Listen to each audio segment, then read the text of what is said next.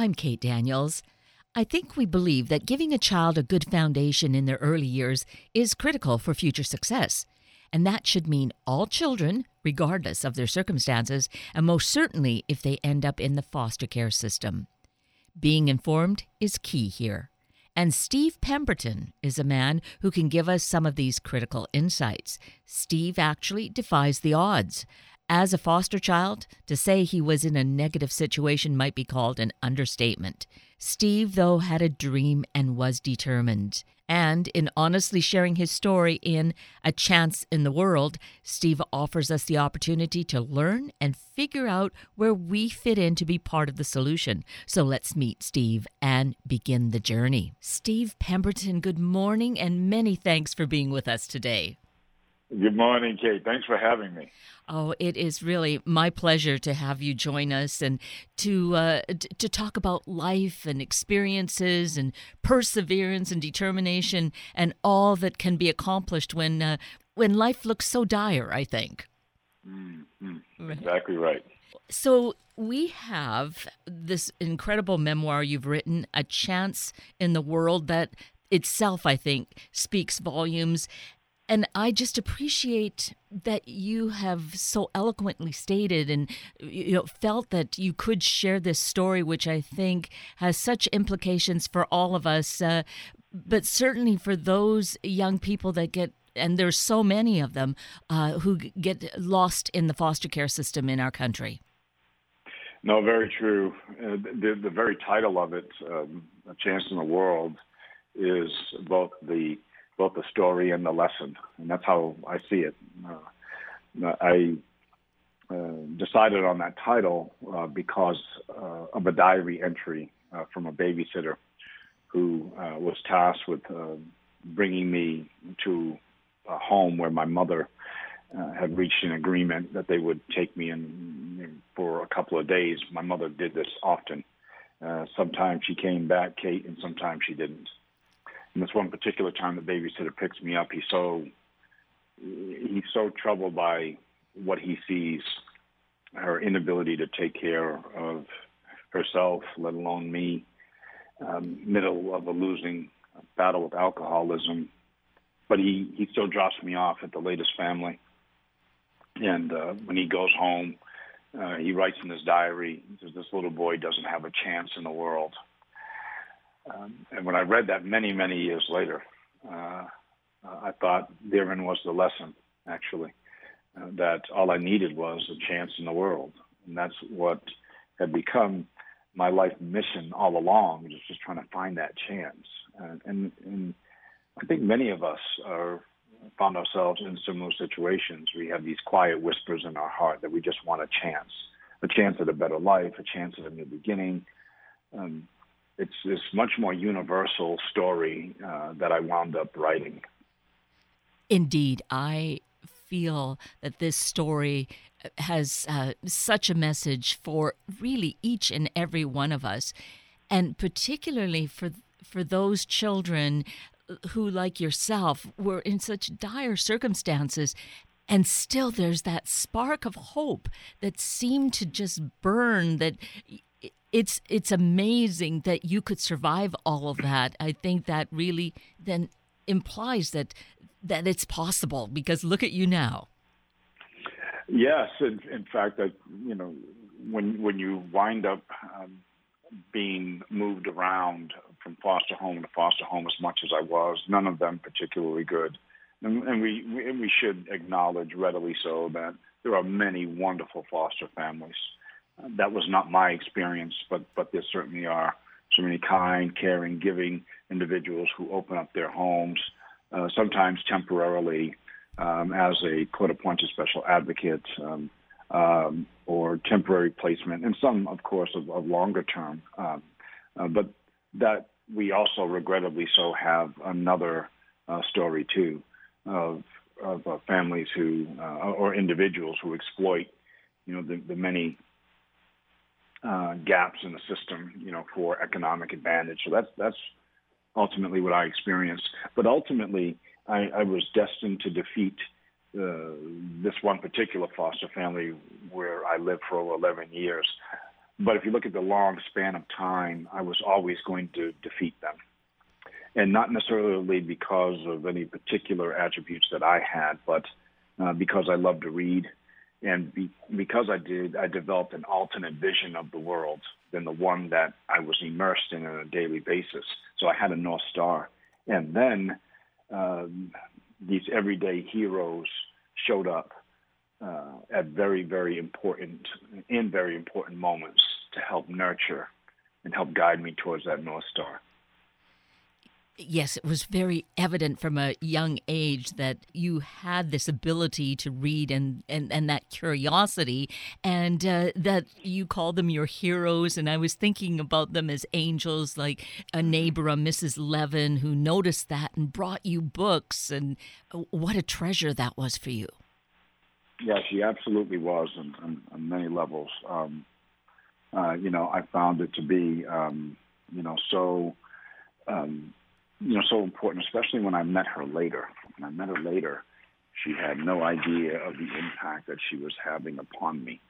In fact, over the years, I'd always wanted to ask her, well, how did that happen? Just to give you context, she actually, saw me reading the same book over and over again, and wanted to know, why I was reading the same book over and over again.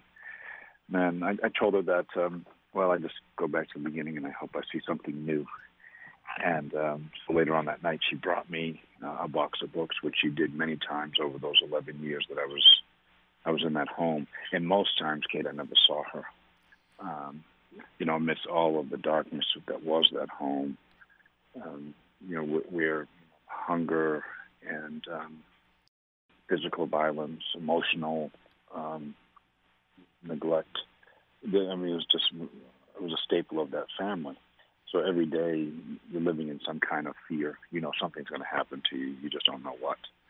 But I would see those books in that box, and so I knew that she had been there, and I knew that she saw something. Well, many years later, I asked her, when I found out, why'd you do that? Did you know what was happening? And she said, no, I didn't know.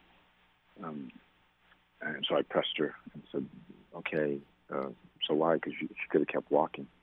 And she said, oh, that, yeah, well, I was just doing something my mother told me to do. Give from where you are with whatever you have. All I had to give you were books that my boys no longer read, and so that's what I gave to you. And some 35 years later, I got to share with her just how important that box of books actually was. Isn't that phenomenal? There's such an incredible lesson to give from where you are, and that really was such a core for you that developed you or helped develop the person that you have become again, just that knowledge and enrichment and probably larger than that, the hope that it gave you. Yeah, I'd say that it was something higher than hope. Hope, for all of its power and all of its universality, it's still a waiting game. It still asks you to wait. Belief, to me, sits on a slightly higher plane because it requires action.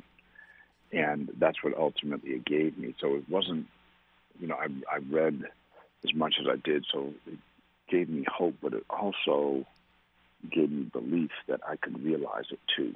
And so as a result, I just become this force of nature that's quietly kept. Nobody really knows this but me.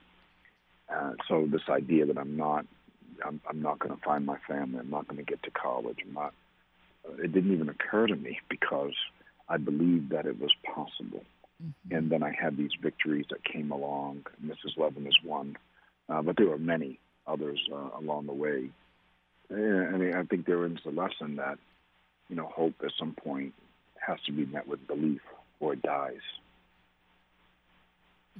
That is powerful. And to realize that in really these really dark circumstances that you were immersed in, being starved, being beaten, still that hope that translates to belief still could exist. It just is so incredible how strong the spirit can be, or is really.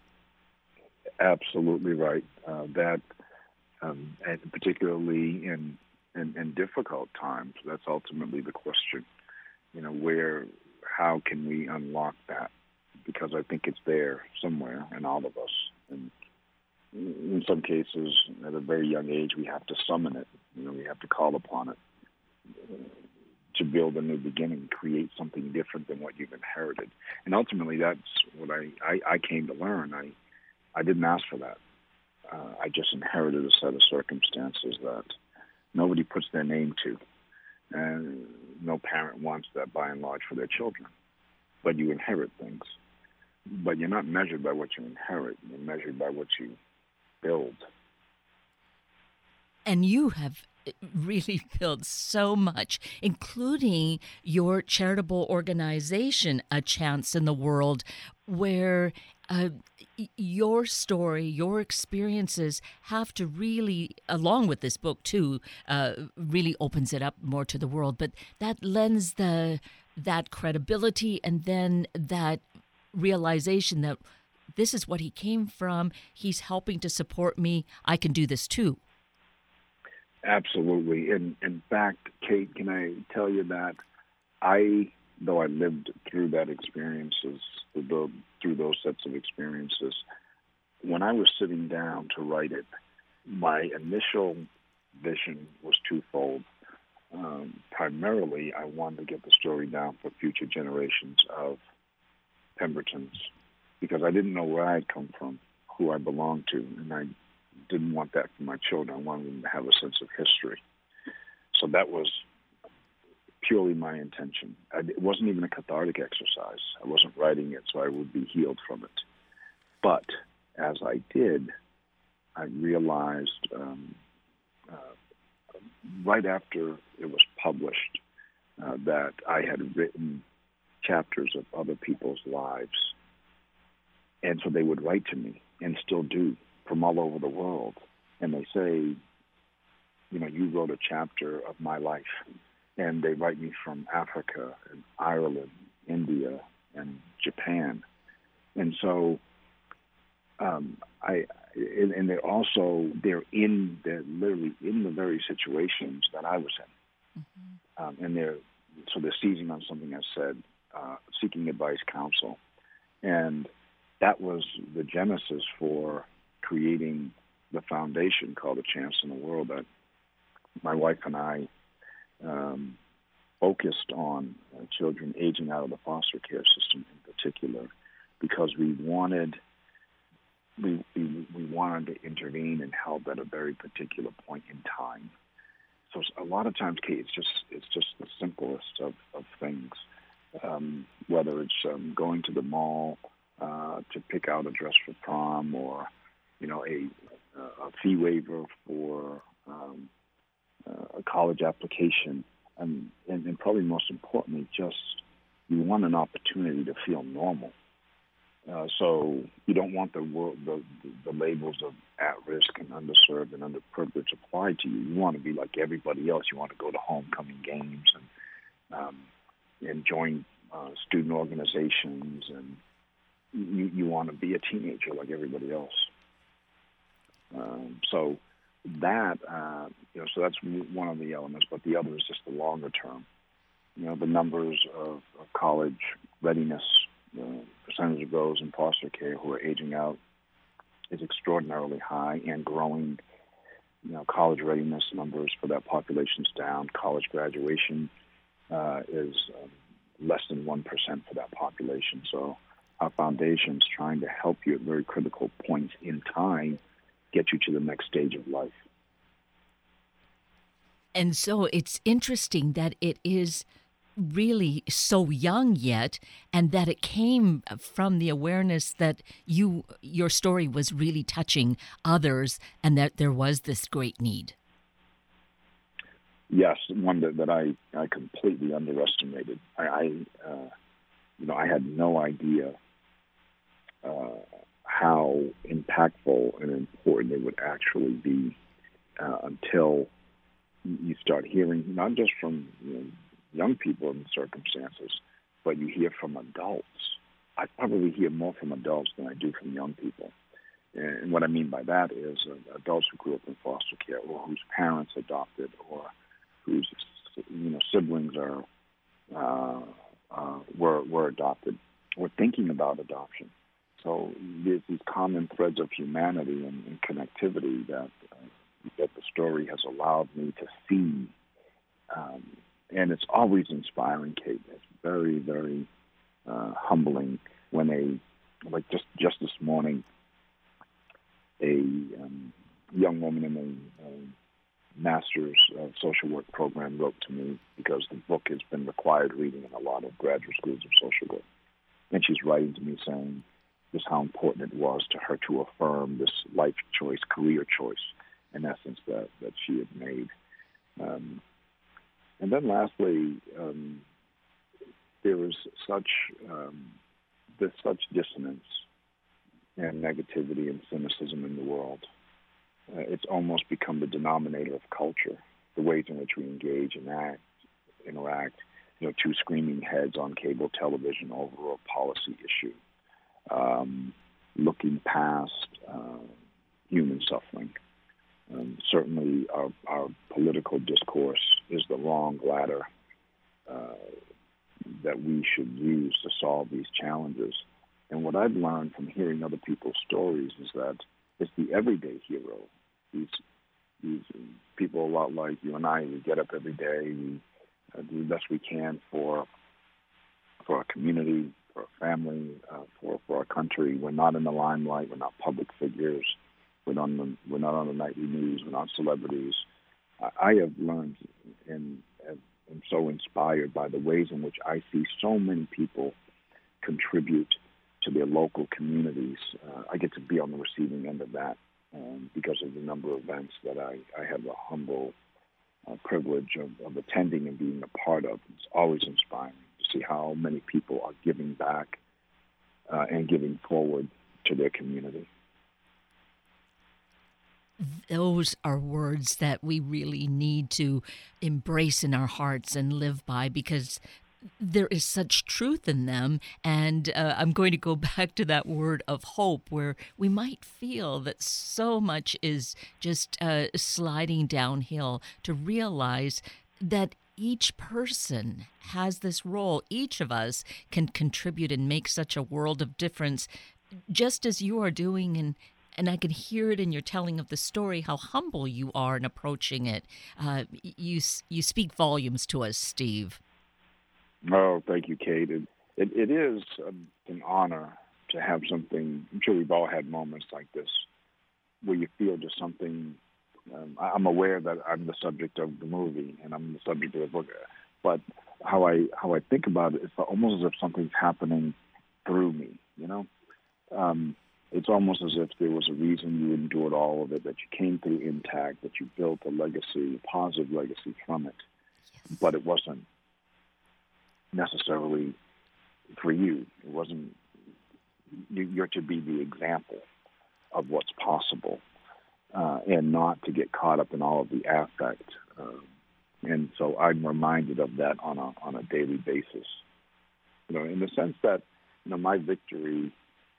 I've had my victory in having family, my own family, my wife Tanya, and our 3 children. Now the mission is, well, how can I help others find their victories? How can I help them find their chance in the world? And how do your children feel of this, hearing, knowing of the story, seeing the movie? What's their reaction? To be honest, I think they're underwhelmed by their dad. I don't think that they, I'm just dad. Yes. My suspicion is that as they get older is when it will have its greatest effect. As they enter into, they're teenagers now, but as they enter into adulthood, and then in the future when they become parents, that's when I suspect that the greatest impact will be then. They are, though, close enough to a lot of situations now where they see, how important this is to so many other people. So I often take them with me to very specific events so they get to see, just how important it is to be of service, to have a positive impact, to make connections, to give back to the world. Because I want it to be an example to them of, one of your fundamental questions that you have to ask is, well, how can I be of help here? How can I impact their life in a positive way? And then in terms of, the family specifically, they have 3 different reactions, all of which are instructive for us. My son, my oldest boy, wants to know, how come no one intervened? Why didn't they do something, say something?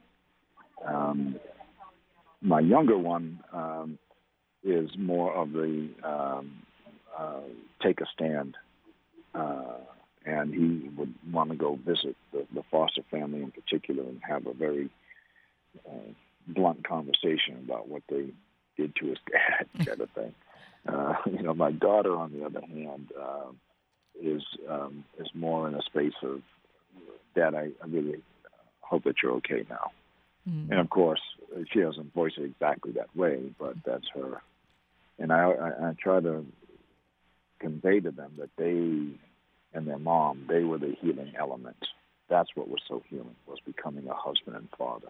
That's when I could finally put that pain away and say, not only could I put it away, but I understand that it had a purpose, actually. And that piece of it, Steve, is so important. I feel that, we need that kind of awareness to, rather than to feel the victim, which would be so easy to do, is to realize there was this purpose to grow from it.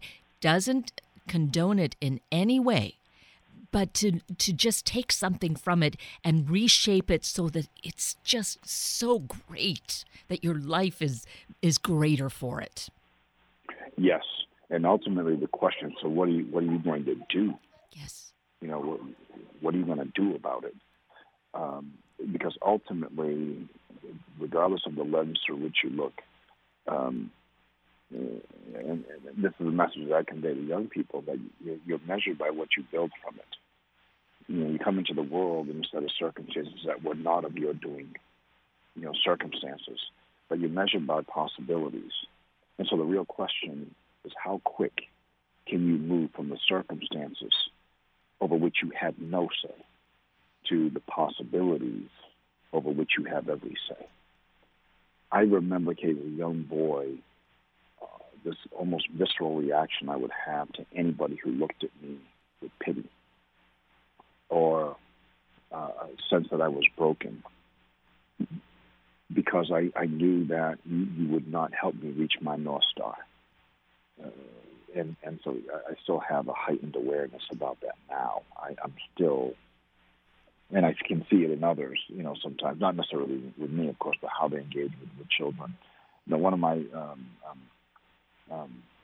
other benefactors was a director of a Upward Bound program, and I overheard her say to a counselor one time of me, and said that young man's going to change the world. And so she looked at me like that. Now, the truth is, every single person in her program, she thought that of. Like, she thought we were all going to change the world. But she dealt with me in that way. She dealt with all of them. So that means the expectation was higher. She would not let you embrace feeling sorry for yourself, because she knew that fundamentally it wasn't going to change unless you decided to own the circumstances and build the possibilities from it. And I'm still on that mission. I suspect I'll always be on that mission. Yes. I mean, the cycle had to end, Kate. The cycle had to end. And so it has. And in that process comes this book, A Chance in the World. There's now the movie that came out earlier this year, A Chance in the World. And so the message continues to grow. It obviously is such a critical message that we need to know. So the movie is a great resource too for people. I think the book, though, is really important because of the real detail, and that we can immerse ourselves in it, just as you immersed yourself in books. Sure. I mean, the books will always be better than movies, generally speaking. You have to somehow, my narrative is, when all is said and done, a near 70-year story that on a screen you have to condense down to less than 2 hours. Right. A book, you're not nearly as constrained. But in this digital world, it's important that you have all different formats, because to me, it's however we can get the message to you is always the objective. What we did back in May was we had a one-night showing of the film in theaters all across the country, and through my foundation, we were actually able to bring children to theaters from social service agencies all across America. And we were able to do that because of the wonderful support of one of my sponsors, RSM. They were just, extraordinary. I mean, they're a tax and auditing firm, and yet they're so wedded to the importance of, families and stories of resilience and adversity. So it was quite a magical evening to see these children in theaters all across the country. I mean, they were sharing these narratives on social media, carrying the movie, because it was a chapter of their life too. And when the film will be digitally released on demand in January, and it'll be released here in America, but in 58 countries across the world, because of the universality of the story. So you're right, it's going to take on another new chapter in the beginning of the new year. Oh, that just it gives me chills thinking about then how many more people will be reached. They'll go back to the book wanting to get more of the detail. And speaking of the digital, of course, there's your website. Let's mention that, because that's a great resource as well. It is. You can certainly find me on social media, on any of the major platforms under Steve Pemberton. But you can also find me on my website, stevepemberton.io. .io is like .com. It's just the newer lexicon. Got to keep up with the younger generations, of which my children are firmly enhanced. But I love to hear from people. I love to hear their stories, especially as I've begun working on my next book, which is about persistence.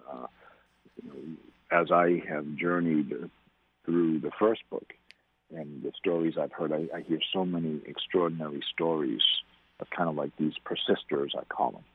And they have some lessons to teach us. And so I always want to hear from people about why did they persist? What are the things that motivated them? What were their North Stars? And from that will come the next book, because I do, to your earlier question, I want people to take away from this. The story is important and impactful, of course, but the lessons to me are greater. What I want you to be able to do is walk away from the story with this realization that you can do what I did. Well, that's the thing, is it is inspirational in that way. And I'm looking forward to the new book, because to find what is it that really inspires and moves people forward as yourself, and in reading stories, of course, we feel empowered and we realize, oh, that's what touches me. So you are just such a beautiful soul, Steve Pemberton. I just so greatly appreciate that you are doing this work, that you are so inspired and inspirational, and for taking time with us this morning. Well, thank you, Kate. Thank you for having me. It's been a pleasure.